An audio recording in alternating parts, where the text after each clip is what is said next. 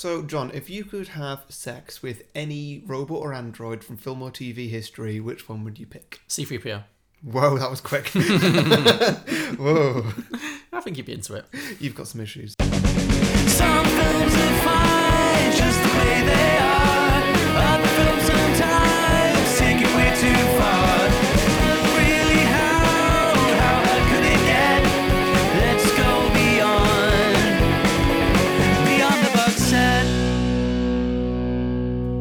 Welcome, everybody, to Beyond the Box Set, a podcast where we pitch prequels, sequels, and spin-offs to films that don't have any. I'm Harry, and joining me this week is John. I said this week again. Joining me as always is John. Hello. Hi, John. Feeling very insecure about my position right now. But, Yep, you're still here. No plans. And this week we're doing AI, artificial intelligence. Yes. Okay, John, why did he pick this? I was really interested to know what you would think about this film, actually. I'm looking forward to hearing your thoughts on it. I could tell. I mean, I forgot to do it, but I was so close to sending you a text last night as I watched this going, hey, John, I've watched this. I've got some things to say. Good. I'm glad. This film went there. Yeah. This film took some directions. We'll talk about it. Okay, well, my first question, I'm hoping that you know, what was the situation with directors of this film? Okay, yes. So this film was originally supposed to be directed by Stanley Kubrick, who did 2001: A Space Odyssey, The Shining, Eyes Wide Shut, etc. And then eventually he decided that it was more of a Steven Spielberg film, so Steven Spielberg took over, and then Stanley Kubrick died, and Steven Spielberg finished the movie. I think that's the chronology. Yeah, because I heard a little bit about it. I was going to talk about our next episode with all my friends to death, and they hate me for it.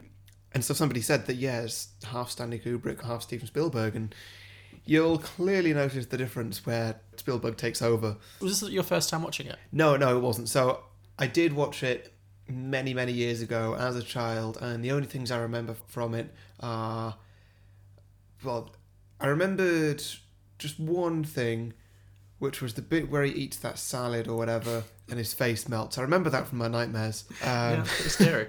That was freaky even now, because it was kind of at the end of the bit of the film where he was just creepy. He was amazing as an actor to be able to do that, to just be so creepy and so sort of happy at the same time. It was weird. It freaked me out, but also now looking at it, I've got some questions. Why did his mouth actually lead to a throat and leads down to where a stomach would be? If he can't digest food, why does his mouth go anywhere other than a speaker? Good question. Follow-up question, why doesn't he drown in a pool? Well, he can't drown because he doesn't have lungs. So he can fill his body up with spinach or whatever, but water... But not liquid. Oh, I see. Well, maybe it just runs through and it doesn't get stuck, but I'm reaching, I don't know. Yeah. So you saw this film as a child, I presume, then? Yeah. First time round? Yeah, I think my parents have got some issues with... I think my parents just gave up when it came to bringing me up. You're like the fifth? Fifth, yeah. You're the fifth of five, so yeah, they're totally checked out by you. They completely had. They couldn't be asked watching kid films anymore. I tell you what, Harry, I just watched this one about dead robots, sex robots, and... Yeah. Well, here's Terminator 2, Dom Hemingway, and AI. Have a great evening. Pleasant dreams. Yeah.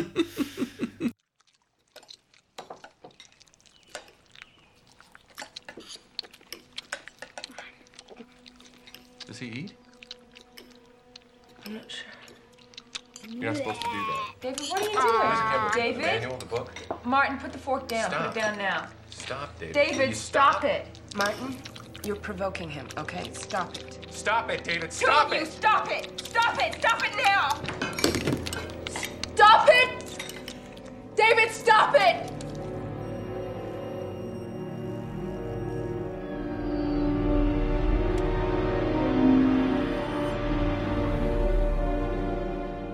I think that's interesting that you saw it as a child, because one question that came to me is the question that you often ask on this podcast, but not often for the film we're watching, more for the films that I create, which is, who is this for? I know. I didn't get it, because at the start it started off so serious and dark and like a Black Mirror episode, and it was great. I was really into it. And then in the middle it went into this almost sort of like a Fifth Element kind of thing, and you had Jude Law as weird sex robot, as Gigolo Joe, his name was, which we'll get to. And then that end. What the hell happened there? The tone of this film is very, very strange. Yeah. Is it generally regarded as a good film or a bad film or what? Well, how would you describe it? I don't know. That's what I'm asking. Well, it's subjective. Did you enjoy it? I enjoyed bits of it, but I don't know if I could ever get back to watching it again. Like, I'd rather watch The Revenant. Is this because of the length or just because it was so disturbing to you? A bit of the length, but also just the tonal shifts in this. Yeah. It doesn't seem to have a set genre. It's just many things, trying to be many things, but also not quite succeeding at anything. When we discussed Her, you made it quite clear that you'd be quite comfortable having sex with a robot. See, I knew you were going to ask this. I was going to ask you this, but you got there first. No, I don't think I'd be okay in this sense. I mean, I'm saying that. If I was drunk, maybe. Or... Oh, we're talking about Gigolo Joe? No, not him. Just like having sex with a robot. Oh, no. That was... Well, no, I meant... We already I covered assumed that in a Her. question and answered it. Okay. Well, we already covered that in Her. Different though, because Her was more of like a relationship. This one, nobody's having a relationship with them. It's just pure sex. Yeah. David is the first person that anybody's having a relationship with, and that's supposed to be a mother-son relationship. Yeah, well, this is what I mean. Would you... Clearly, you'd have sex with a robot, but would you be happy with a robot child running around your house? Oh. Yes, maybe, but not in that situation. In the situation of having your own son being kind of dead or you know, in Yeah. a coma or whatever it was. Yeah. And as a kind of replacement. Like, Yeah. yeah. I mean, until the son woke up from his coma and we saw him, I assumed that their son was Haley Joel Osment, and they just recreated this robot in his image. Well, that's even creepier. Yeah, but that's what I thought it was. That's genuinely what I thought until we see this son. I was like, oh, it's not him. Okay. Yeah. Another big question I had throughout this was kind of like, why are you doing this? Why? Who are you asking? Everybody. Like, everybody involved in the creation of David, and those two parents as well. I was like, what? Why are you doing... Because the film opens with this discussion of how it's William Hurt giving this whole like keynote speech to his fellow scientists. We're like, we're going to create the robot that is able to love, and this is how we're going to do it. And I just kept thinking, okay, yeah, but why? Why?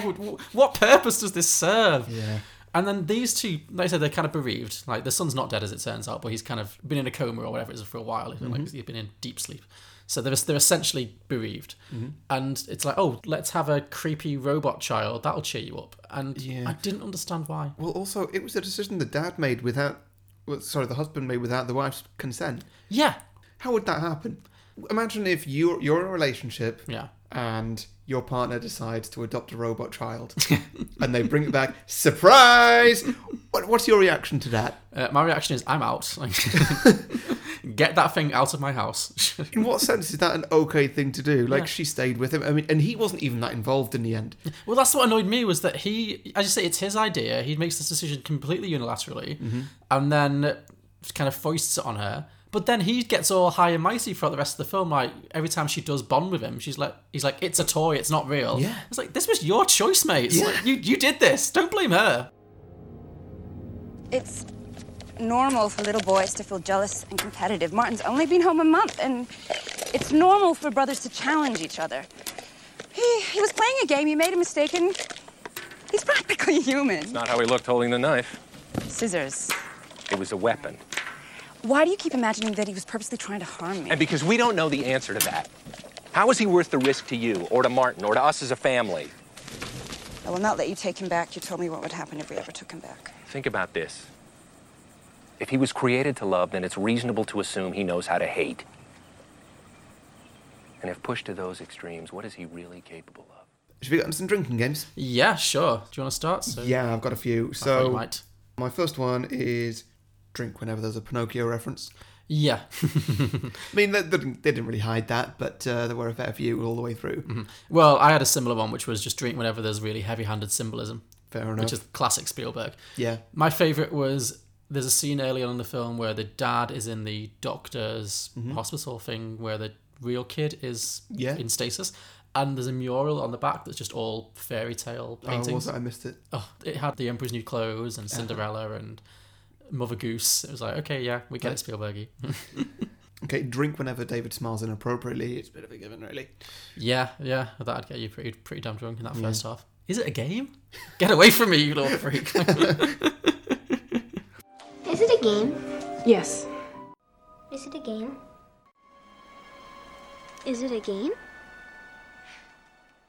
Drink whenever there's an indoor scene that is so strangely lit that it makes you think, what's going on outside?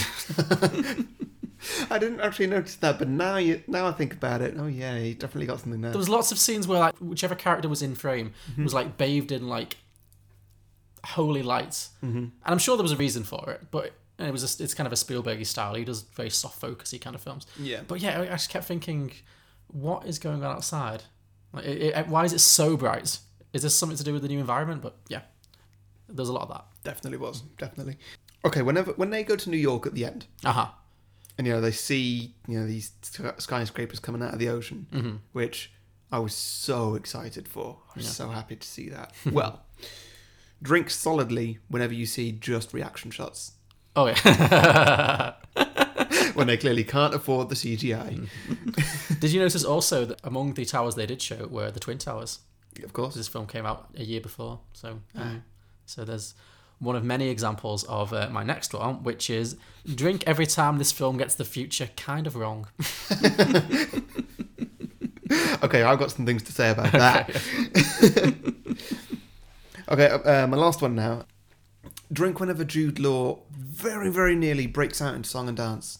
Oh, yeah. All the time. I'm going to say it right now. I love Jude Law. Jude Law is great. He does all sorts. He is fabulous. He is so much fun. And I really wish there'd been more of him in this film, because he was having so much fun. Is Blue Fairy mecha, augur, man or woman? Woman.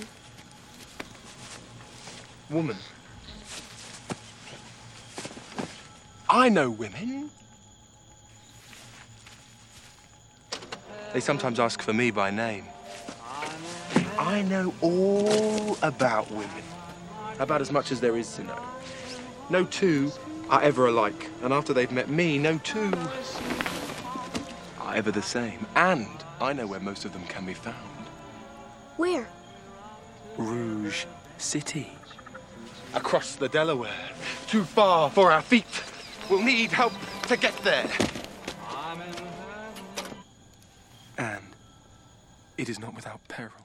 I really, really, really enjoyed the scene where he is going to meet this new woman and he has the power. I love how he has the power to change the colour of his hair, but not his hairline. He's still got the Jude Law hairline. Like, he does this whole thing, he's like, oh, hocus pocus blonde. Yeah. The blonde comes up, but it still has that exact same massive widow's peak. That was great. There's a limit to what the future can achieve, and that hairline. Well, it means that he was designed with that hairline. Oh, you think? Well, I've always well just the fact that that's Jude Law's hairline. There's not much they can do about it, really. Like, Kate did so much makeup. I'm sure they could have given him a ball cap and a wig. Oh, they could have done, yeah. But maybe he, as an actor, hadn't quite come to terms with it at the time. Because I think we all go through that period of denial when we were not quite ready to accept that we're balding. Mm-hmm. And I don't know what you're talking about. No, you're not even close. But yeah, I feel like maybe Jude Law was there and he wasn't ready. Maybe some designer was like, "Oh, we can bring your hairline." He's like, "What do you mean, bring my hairline forward? My hairline's fine." Okay, Jude. Haley Joel Osment, have to say, once again, incredible, unbelievable. Like, why has he not got a career anymore? Maybe he just didn't pursue it. I think he's back in acting now. Yeah, he is. He was in Silicon Valley and stuff. Oh, was he? Yeah, and good for him. But that's what I mean. Like, I'm interested to see if he does make a comeback. Right now, he's doing little bit parts. I would be interested to see if he ever gets like a proper meaty role, if he is as impressive as an adult as he was as a kid. Because my God, he makes this film work, doesn't he? Yeah. I can't think of anybody else then, now, anywhere in between who could have played that role. Yeah, certainly no child actor I can think of who's that good or has been that good. Yeah, because, as I said, the first half of this film felt like a horror movie to me. I found him so scary and off-putting. Mm-hmm. But I thought he was great at doing that, but that's just how I reacted to it. Yeah. But then, with her, I could never get over that thing. It's not real. And I could never get past that because it was this disembodied voice, and it was just, I never sympathised with her because she didn't exist. With this, that scene where she leaves him, the mum, I found that really upsetting. Yeah. Really genuinely upsetting. And then after that, I was really on board with him. I've totally got over my kind of, it's not a real thing, it's a robot, it's just a bunch of programs. I was really in with him. I think that was a bit of an opposite to her, because this one, he was a robot acting like a human. Whereas in the other one, it was pitched at least as somebody who is a human who's just acting like a robot. Like, every piece of behaviour that Scarlett Johansson's character had, she was just being a robot, essentially. So she was a human acting like a robot, and he's a robot acting like a human. Yeah, that's kind of the point I'm making. I don't really know where I'm going, but... No, yeah, because she wasn't a human. She was, unless you take my version that it was actually Amy Adams behind it the whole time. Yes, I like that. I like that. You won't understand the reasons, but I have to leave you here. Is it a game?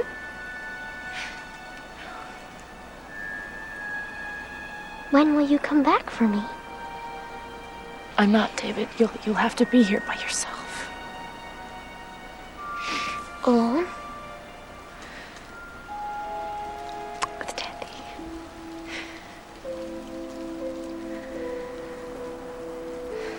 No. No, no, no, no, no. No, Mommy, please, no, no. Please, no, They would Mommy, destroy no. you, David. No, David, Mommy, they were gonna Mommy, destroy no. I'm sorry I broke myself. I'm so sorry I cut your hair off. And I'm sorry I hurt you. And No, Mark no, and I have to Henry. go. I have to go. Stop it! Sorry. Stop. Take a drink every time you think the movie's going to end, and then it just keeps on going. Well, I bought The End of the World. The world freezes over and he's stuck under the ice and, he's still just staring at this statue forever. I bought that completely, but then aliens came and they defrosted the ice and they let him out and they spoke to him and that's it. It was really weird and I didn't like the aliens because they were really unimaginative. What I thought was a fairly imaginative film. True. But I think if they just lost that last half hour, it would have been a really amazing film. That does take it away from me a little That bit. would have been a very strong end, a very Black Mirror kind of end. Yeah, exactly. But it would have been ambiguous and sort of downbeat. But actually, that's actually an interesting thing because it's a Spielberg, Kubrick kind of. It's a bit of both of them. A lot of people assumed that Spielberg tacked on the happy ending. Or the saccharine ending, the last half hour basically, and that was a Spielberg move. But he's constantly said since that actually that was one of Kubrick's things, which is weird because I definitely think the film would be better without that half hour. Yeah, definitely. And David continued to pray to the blue fairy there before him, she who smiled softly forever, she who welcomed forever. Eventually the floodlights dimmed and died, but David could still see her palely by day, and he still addressed her in hope. He prayed until all the sea anemones had shriveled and died.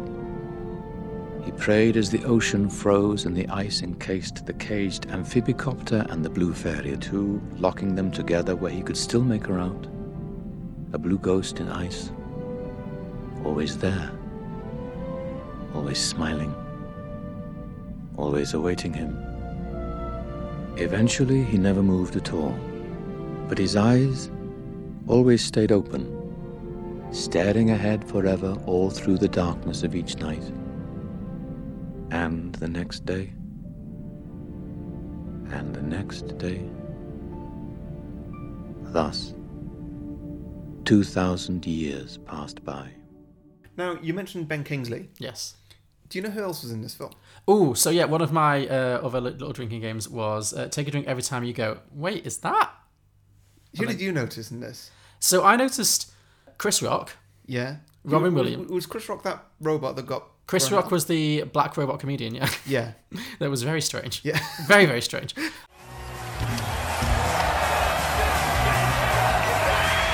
you kind of shoot me over the propeller thing? Yeah, I don't need to go through it. I was considering it, but I changed my mind. So yeah, Chris Rock is the comedian. Robin Williams. I did not notice. I know who he is now, but I didn't notice him at the time. How could you? That's such a distinctive voice. How did you not notice? I just didn't get... He's good at impressions, okay? Well, he was just doing Robin Williams. Was he? I felt so. Starving minds, welcome to Dr. No, where fast food for thought is served up 24 hours a day in 40,000 locations nationwide. Ask Dr. No, there's nothing I don't. Tell me where I can find the blue fairy. Question me, you pay the fee. 2 for $5, you get 1 free. Yes, he was Dr. No. Yeah. Yeah. Great casting. Totally, yeah. And the big one. Meryl Streep. I mean, which character was she? I didn't notice her at the time either. Oh, she was the Blue Fairy. So you know at the end when the Blue Fairy does speak? Yeah. It's Meryl Streep. Oh, okay, sure. Yeah. David.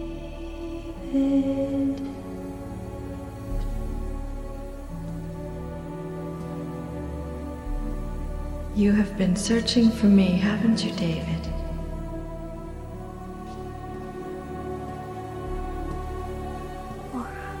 My whole life.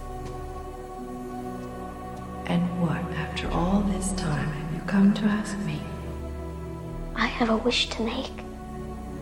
And what is your wish? Please make me a real boy, so my mommy will love me and let me stay with her. David, I will do anything that is possible, but I cannot make you a real boy. That's a classic Spielberg thing. You'll see a lot of cameos from of famous people doing small roles. Yeah. Great. Mm-hmm. Right, now, can we talk a little bit about the world they live in? Okay. So, it starts off, they say, well, the ice caps melted, and so some cities fell into the ocean. Venice, Amsterdam, New York, they're all gone now. Yeah. Well, I had to think about how high the oceans rose, especially when we see New York. Okay. And it's pretty much about 2/3 up the World Trade Center. Okay, yeah. So I looked it up. 2/3 up would be 287 meters. Okay. You've really done your research on this one. I have done my research. I had some issues with this. And so I found myself a little flood map calculator online just to see what would happen if the oceans rose by 287 meters. Well, many, many countries would be gone. It's not just some cities would be gone. Yeah. So Amsterdam is in the Netherlands. Yeah. The entire Netherlands would be underwater, along with Denmark, along with most of Eastern Europe, along with the entire of Western Russia. Well, they didn't say that wasn't the case, to be fair. They didn't say that wasn't the case, but we lost 3 cities. Yeah, it felt like they picked 3 cities at random. These are cities people have heard of. They're gone. Right? They're waterside cities. Australia's mostly gone now. My parents have a beach in their garden. They're just on the... Okay, they've just about survived. Yeah, okay. most of South America as well. Okay. The world would be in pieces. Well, and there wouldn't be very much land left for this claiming to be overpopulated world that they're in. Which really didn't seem that overpopulated. Didn't see any big crowds of people or people living difficultly. Yeah, the only crowd scene was the Flesh Fair. Yeah, but even that wasn't busy. Yeah, it seemed like it was busy enough, but just whatever, yeah. But also, I was wondering with that New York scene, you're flying through these buildings, and all these buildings are in absolute ruins. Some of them have, the tops have fallen in and stuff. And I'm thinking, well, how? Just flooded. Why have they all fallen apart? That doesn't make... Would the power of the... would it be tidal waves or something? Yeah, but it wasn't stuff at water level. It was much higher. All the roofs are in tatters of all these buildings. Oh, okay. A war must have happened. Sounds like a prequel should be made. Well, you're stroking your chin as if that's what's about to... I've not made a prequel. I just hope that you have. No, sorry. God damn, we never get it right. No. See, I think we have our best ideas live. We should just do this with completely unprepared one where you can see where we go with it. Oh, God. That'd be so difficult. Live episode. Should we get onto our alternative readings? Cool. Hit me. So I've got AI, Artificial Intelligence, a film made by smart, high-class directors about nerds' fantasies. Robots, aliens, and sex. Mm-hmm. Well, I think most directors are nerds. I think Spielberg's just a rich nerd. True. Directors are just the nerds that have done well. Yeah. So my first one is AI, the exact moment Haley Joel Osment got creepy. Yeah. You can see it happening midway through the movie, I think. Mm-hmm. I mean, if you pause exact right out, you can see them. Oh, he's not cute anymore. He's just creepy. AI. The day after tomorrow. Very good. AI, robot children, for parents who want to keep their options open. Yeah. Because you can basically have an abortion after 7 years if you want to. Very true. Very true. So it's your turn first, I believe. Okay, sequels. Let's get some sequels. Well, mine is called IAI. IAI. Mm-hmm. Okay. What does that stand for anything? Well, the I is a little I. I might give you a little clue. Oh, I knew you'd go for an Apple thing. Also, how many movies have the title as the acronym and then the explanation of the acronym as their title?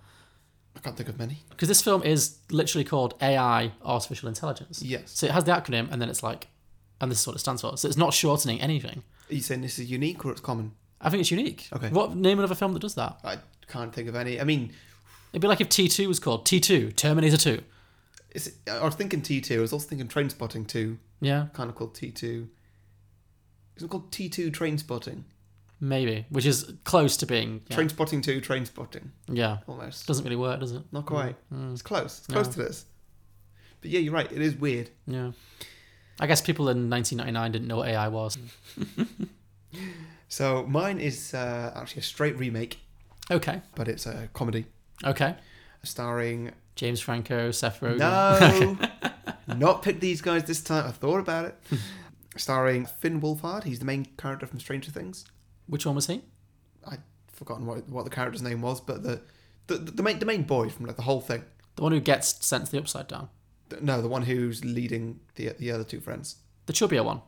The one who kind of falls in love with Millie Bobby Brown's character. Oh, him! Yeah, okay. Oh, he was in It. He was really annoying. But anyway, go on. Oh, great. His appeal wore very thin. But continue.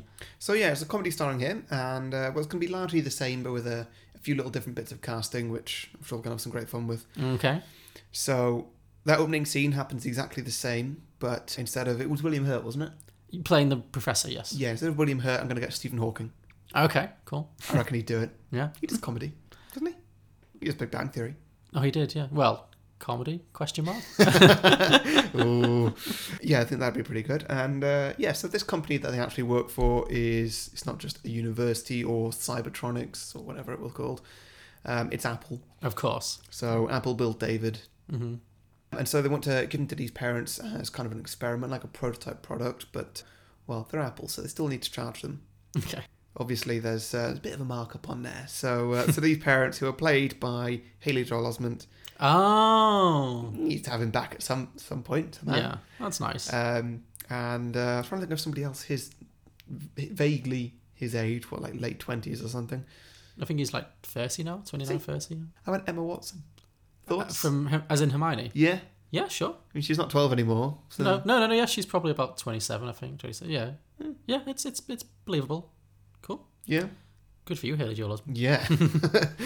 Yeah, and so because obviously Apple charged quite a bit for their products, well, there's a hefty markup on what is an experimental, artificially intelligent child. Okay, can I pause for a second? Yeah. Is this entire sequel your thinly veiled complaint about how expensive iPhone X is going to be? No. No? Okay.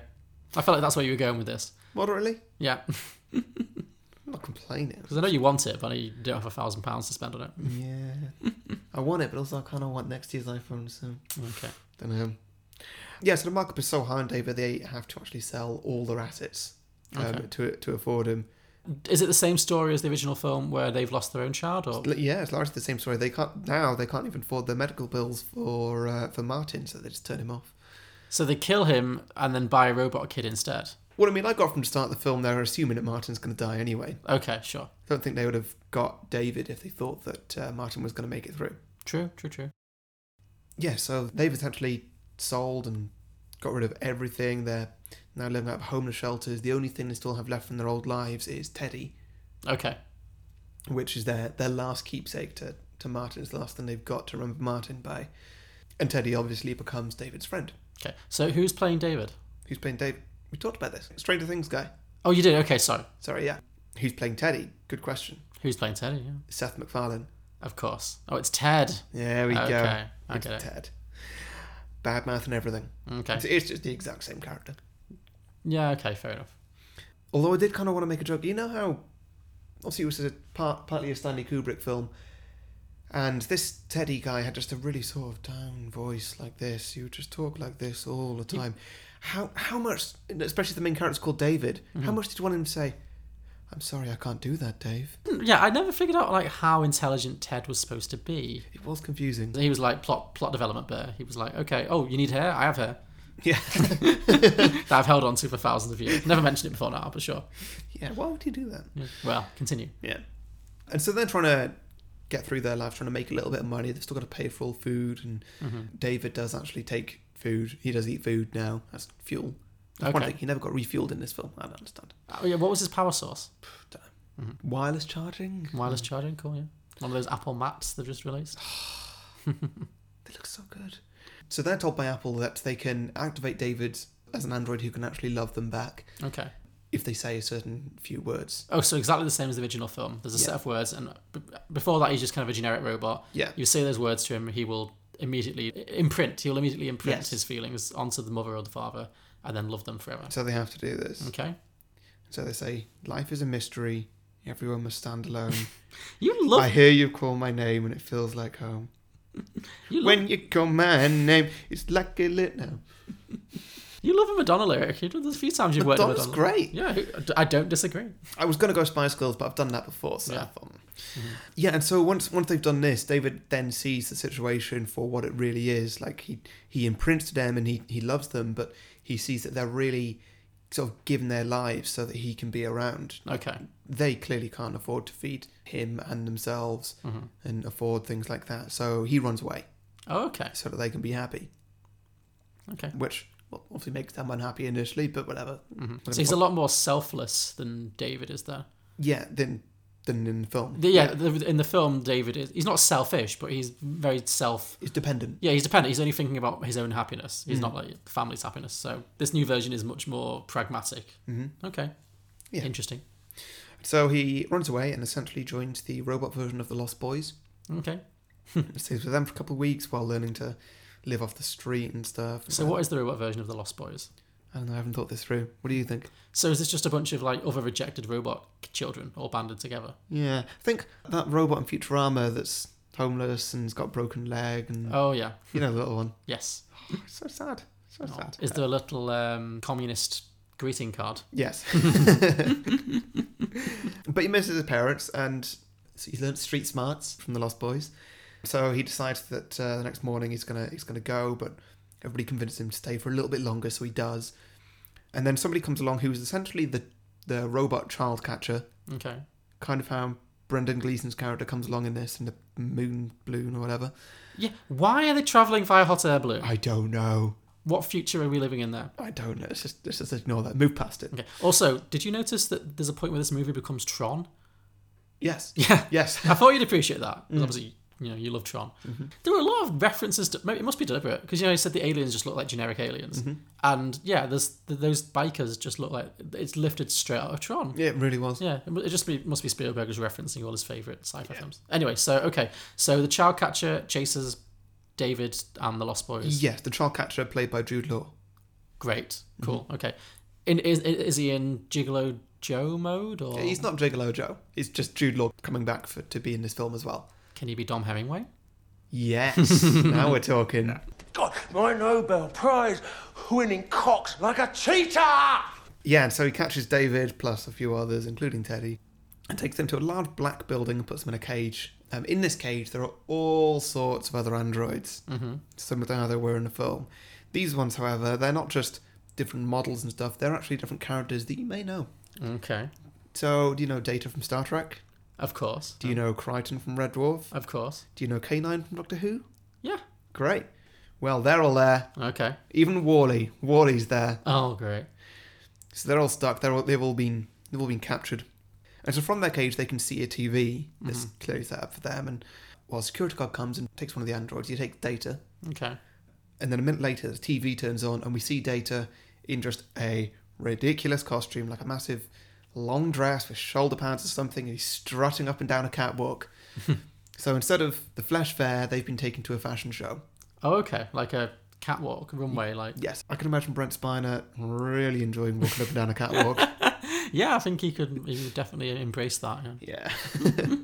And then next up, it's Kryten from Red Dwarf, and he's also taken K9 with him as well. So what's the logic behind this? Is this that robots have now been repurposed as catwalk models because they never gain weight? Yeah, I guess so. Yeah, okay, sure. So they take out Kryten and K9, and it doesn't go so well for him. Everybody throws stuff at him because Kryten is comedically ugly. He's awful. Well, he's a little bit mishapen. Ugly is a bit harsh, but sure. Well, there's been loads of jokes about all that. Yeah, and they actually break him, and he comes back damaged, and he's fallen apart, and K9's in a similar state. And next turn, it's David's turn. Okay. And he obviously really doesn't want to go. It's one of the security guards takes pity on him, but Jude Law, being the evil bastard that he is, forces him to go out with a big rowdy speech that turns the crowd against him. And while David stands out there and just cries like the boy that he is, Ted is rallying up the crowd with Seth MacFarlane rude humour. And they're all going against Jude Law, and they all throw things at Jude Law. Oh, okay, so Ted saves the day. Ted saves the day. And in the meantime, David runs away. Okay. Ted with him. And, well, I've not really written much of this, but one thing leads to another, and they find themselves at the bottom of an underwater New York City. Okay. They've been searching for the meaning of life. Okay. They find themselves in a Starbucks And on the wall it says in a very hipster font, "This is life." And that's how the film ends. Oh, okay. To be continued. Ah. So they're just sitting in a Starbucks. Why a Starbucks? Staring there forever. Because that's just what happens. Why not? I feel like it's a slightly more modern day version. Oh, okay, sure. Also, it's a comedy. Laugh. Thank you. Great. Love it. Genius. No, I was enjoying that. The Starbucks is a bit of a curveball. But, I could have pitched that better. Okay, what have you got? Okay, so my turn.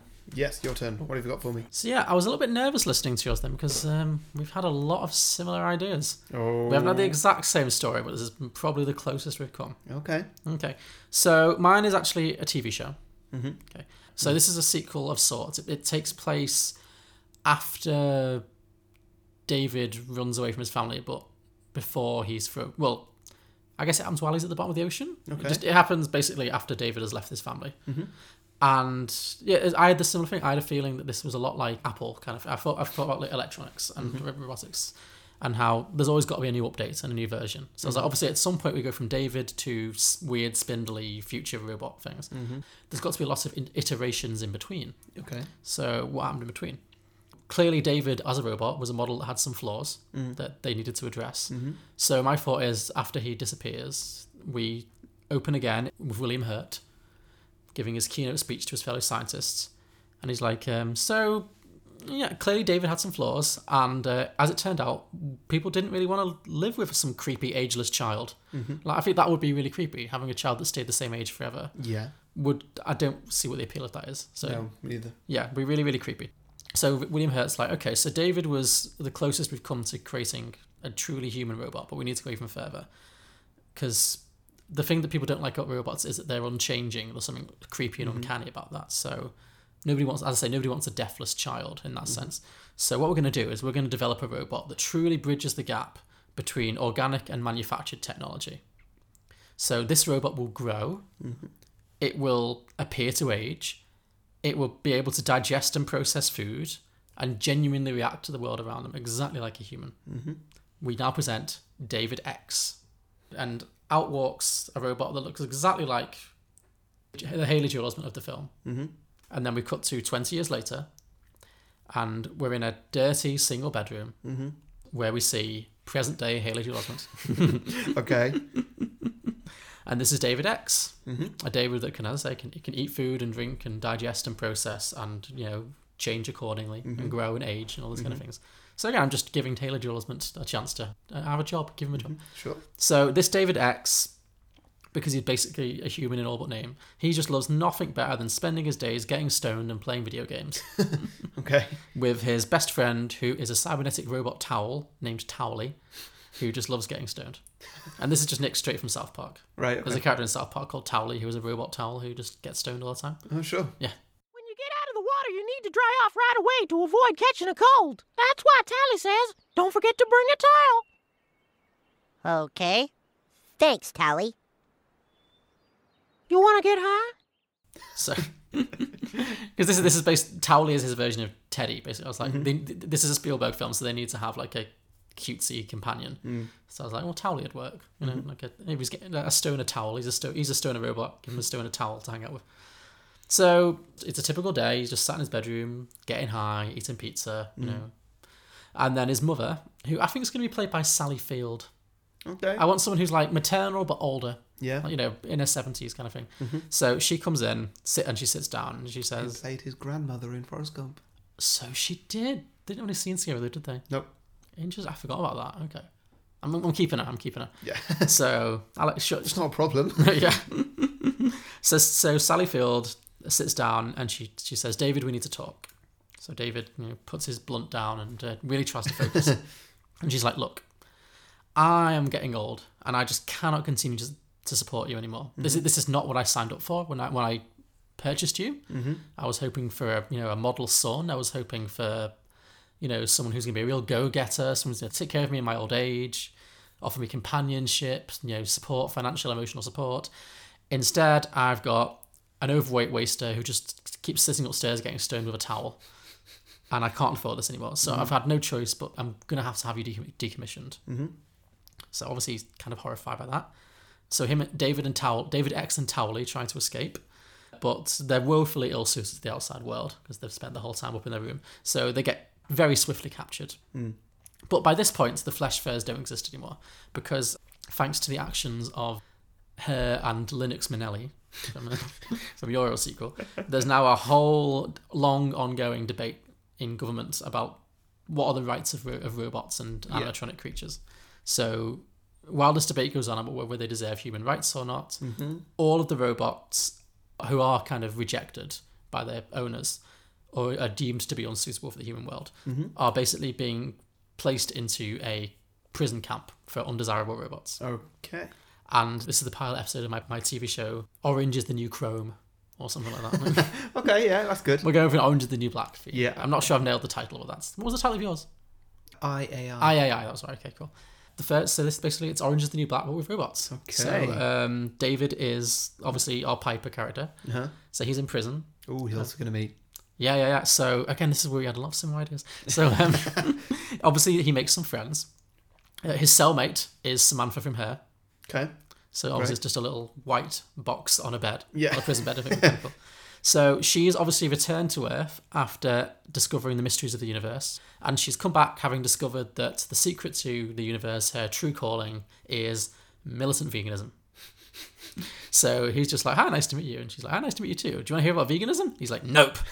Nope, not interested. Shut up. She's like, but veganism is going to save the world. He's like, no, shut up, not interested. And comedy ensues. Yeah, I can hear the comedy. Yeah.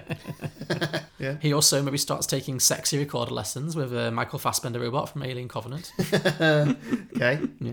Definitely some good prison sex scenes in there, I think. Yeah. He's definitely going to fall foul of the dominant prison gang, which is going to be made up entirely of robots who've been at some point played by Alan Tudyk.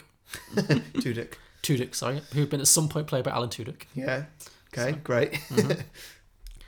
So season 1's going to be all about David X adapting to prison life and getting into all kinds of, hilarious prison scrapes. And then as the show goes on, season 2, season 3, etc., we're going to expand out, and it's not going to be as much about David anymore. It's going to be more about all the other robots that we meet in this prison. So I think there's definitely got to be some sex robots in there. Yes.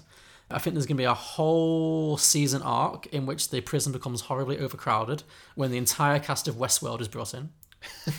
Okay, yeah. Form their whole clique. Yeah. Then maybe there's going to be a bottle season in which a prison guard accidentally steps on Wally, killing him, and the whole prison riots as a result. And that gives us a whole season arc. Yeah. Rights for robots, especially ones on wheels. The prison guards, obviously, who would be a prison guard in a prison for robots? Well, they've got to be human, don't they? Yeah. Are they human? Yeah. Okay. Arnold Schwarzenegger. No. Well, we could be, but that's not where I've gone. Okay. Is it Brent Spiner or Robert Llewellyn? No.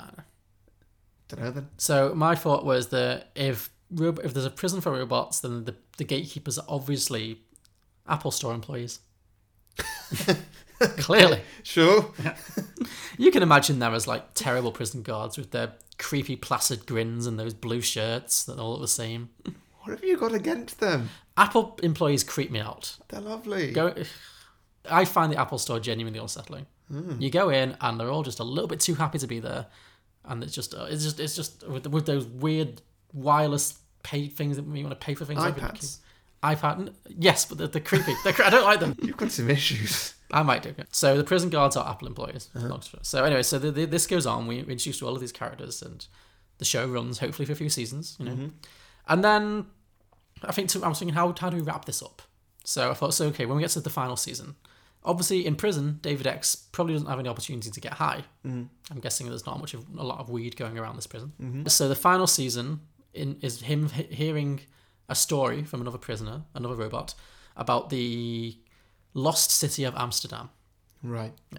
Where the streets are lined with weed. And much like David in the original film hears about the Blue Fairy, and he's like, I could be a real boy. This David hears about the lost city of Amsterdam. He's like, I could get so high. And so he and Towie, and maybe sexy Michael Fassbender robot as well, because I feel like he deserves to be in something more interesting than Alien Covenant. Sure. Maybe they break out, they have like a Shawshank Redemption style thing where they dig their way out or something. Wait, do you mean Michael Fassbender deserves to be in something more interesting than Alien? Yes. He's been in loads of stuff. Oh no, but I mean that character, the David, the sexy robot deserves more than that film. Okay. Yeah. think that is a pretty versatile actor. Yeah, no, Michael Fassbender's great. Yeah. So they break out in kind of a Shawshank Redemption style kind of, tunneling or something, and go off in search of the lost city of Amsterdam. Wait, who's doing it, sorry? David X, Towley, and sexy Michael Fassbender. Can you not use somebody who can somehow tunnel really fast?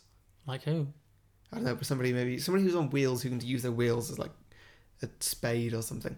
Well, Wally's already dead, so... I'm sure there's others. Maybe.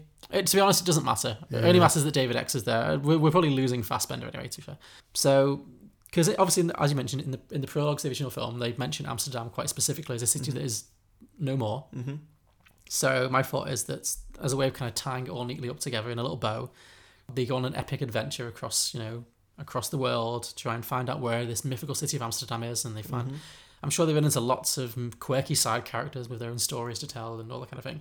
But ultimately, they end up at the bottom of the ocean where they discover a sunken cannabis cafe in what was once Amsterdam. Mm-hmm.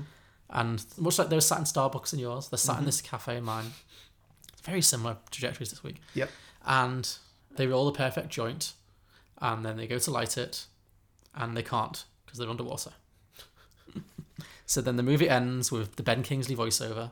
It's like, and David X and Towley and sexy Michael Fassbender, he's still here, kept trying to light that joint until the oceans froze and the ice encased the cannabis cafe, and at last 2,000 years passed. So it's pretty much the same. And eventually they're rescued by future robots who offers to give them anything they want to make them happy. Because that seems to be their purpose now. And so one of the future robots says, now, your predecessor, the last one of your kind that we rescued, he chose to spend one last perfect day with his mother before dying. So we presume you're wanting something kind of similar. We can revive your mother if you want. 1 day deal, then you'll die. Are you in? And he's like, that sounds cool, but have you got any weed? and like, yeah, we can procure what you once called marijuana. He's like, pizza? I'd kill for some pizza. Like, yeah, we can get you some pizza. And so the movie ends with a final montage scene of David X and Towley sitting in their underwear in a perfect recreation of David X's old bedroom, just smoking a whole load of blunts and eating a lot of pizza, playing video games, and maybe like The Joker by Steve Miller is playing over the closing credits, and that's the end of the film. Oh, wow. Yeah. Great, okay. That's depressing in a whole different way. Really? Yeah. Chose weed over his mother. Well, he was that kind of robot. Oh, yeah. He imprinted on the weed. I don't know. Oh, wow. Okay. Don't know where to go from there. I just thought, make a robot even more human to the point where it's just some stoned waster kind of character. Would be quite funny. So. Yeah. Not my best, but yeah. It was a tough film. It was a tough film. Yeah. Okay, so fan submissions? Yeah, of course. Okay, cool. So I've had a few this week. Jack and the Geeks Talk, at Jack Geeks Talk, they pitched IT, Artificial Petrification. Okay. In this story, in order to learn more about the history of the Earth, the future robots create a world in which they plug the body of David into a perfect replica of the world he used to live in. So not just his old house, but like the whole world is the same as his world. Mm-hmm. Except there's one difference. David's sadness at having lost his adoptive mother, who obviously they can only have brought back for 1 day, so she's gone, corrupts his soul, and he becomes obsessed with all the other children in the world who do have these recreated parents. And he starts tormenting them by becoming what they fear the most. So this basically becomes the story of It, the current hit movie about the killer clown who feeds off people's fear. Wow, okay, sure. Cool. Blokebusters, their sequel, Untitled. We open with another David-style robot, who they've called Dean for illustrative purposes. Dean is a terrible name for a robot. Yes, it is. But we'll go with it. So Dean, around the same time as the previous film, so he is sent to a family as well. Not the same family that David is sent to, I guess. And he also slowly starts to become sentient and develop kind of emotions and, a character. But the family has been following the news about the robots and how they're going wrong. And so they decide to keep him a secret and not tell the world about him. So he ends up being too curious, though, and he sneaks out of the house and he gets noticed and tries to get sent home, but ends up being caught. And he's taken to the arena and the flesh fair and ends up being put to death. And then we cut to someone watching on a computer screen. And the feed cuts out and the user sighs and says, well, that's another failure. And then he starts to do some more coding and we see that a load of other people at computers doing the same thing. And we realise that this film and the original film were both simulations. Oh, right. And they're all trying to come up with the perfect coding environment for how a robot would fit into the human world. Interesting. But, yeah, it keeps going wrong. So everything we've seen is just a simulation, which is pretty cool. Okay, yeah. Good on, very creative. And then we fade to black. So, very good. TV in Space, at TV in Space. David and Teddy are, once they've been revived by the aliens, they start to live a normal life. And then the aliens start to bring back more people. But David becomes very famous as this kind of, the only robots who have met actual human beings. Becomes very uncomfortable with the fame and goes into hiding. But as he grows up, he finds that Teddy is getting more and more human-like and actually developing a bit of a foul mouth. And he finds himself in a Seth MacFarlane scenario in which Teddy is Ted, which is basically your idea. So, yeah, similar things there. Geeky Brummy, at Geeky Brummy, they've decided to move one letter over in the alphabet in the way that IBM became HAL in that film. So in this one, it's... Did you not notice that before? So this one, we go from AI to BJ. And it's basically a Gigolo Joe movie. And it's directed by Gaspar Noé, who directs a lot of erotic movies. So, okay. Yeah, I like that. Very inventive. Bosk, at Bosk Bounty Hunt. His one is AI. And this is a robot named Ali G embarks on a journey from Staines to Walsall to find out where he truly belongs in the world. Okay. Very good. Nice. And finally, We Watch Anything, who have redeemed themselves, I think, by having actually seen this one. So theirs is called AI2 Teddyocracy. And a few years after the events of the end of the original movie, David has ceased to function, because I think he was supposed to have died at the end. I think that was what they implied. Yeah, kind of. Yeah. But Teddy, on the other hand, is becoming quite famous. He's still alive. And we realise that the mecha, the super evolved aliens, have less common sense the more they evolve. And so Teddy actually finds himself to be the smartest person in the universe, or at least the one who's most able to kind of think on his feet. Because of this, they're now worshipping him as a god. So he has a great time making them build chocolate castles and badger-shaped cars and all kinds of crazy fun things. But unfortunately, all this unfettered access to slaves and adoration has made Teddy a bit of an egomaniac. So he embarks on a campaign of cruelty towards the new mecha, and so the mecha starts to resent him and secretly plotting to overthrow him. As a result, a war begins against his reign of terror and results in a technological meltdown with a ragtag bunch of revolutionary mecha, the only ones who are left to oppose him, resulting in a showdown that sparks the rebirth of organic life, the end of robots, and nature is born again. So it's like a circle of life thing. So the robots have a war, wipe themselves out, and life finds a way, as Jurassic Park would say. So yeah, some good ideas there. Very good. Yeah. Very good. Oh, it's been a good week. Okay. Next week, we actually have a guest, don't we? Oh, we do, yeah. It's my friend Lucy Meredith. Yes, and she's picked The Mermaid. The Mermaid, cool. Again, another one I've not heard of, but it's not The Little Mermaid. No, it's not The Little Mermaid. Just The Mermaid. The Mermaid. Apparently a film from 2016. I don't know anything about it. No, well, other than that, let's keep it that way. Yeah. So, yeah, join us next week for The Mermaid. In the meantime, if you have any ideas for sequels, prequels, spin-offs, musicals, TV shows, what else have we done? Is that it? I think that's pretty much it. Okay, sure. Yeah, if you have any ideas for any of them, then, you can get us on Twitter, Facebook, Instagram, YouTube. We are Beyond the Box Set and everything. If you want to hear more, then please give us a subscribe, maybe a review as well would be lovely. We're on iTunes, Stitcher, every other podcast player that I can think of right now. Both of them. Yeah, please subscribe and stuff. Yeah, keep listening. And so thank you for listening, and we'll see you next week for The Mermaid. See you later. Bye. Bye.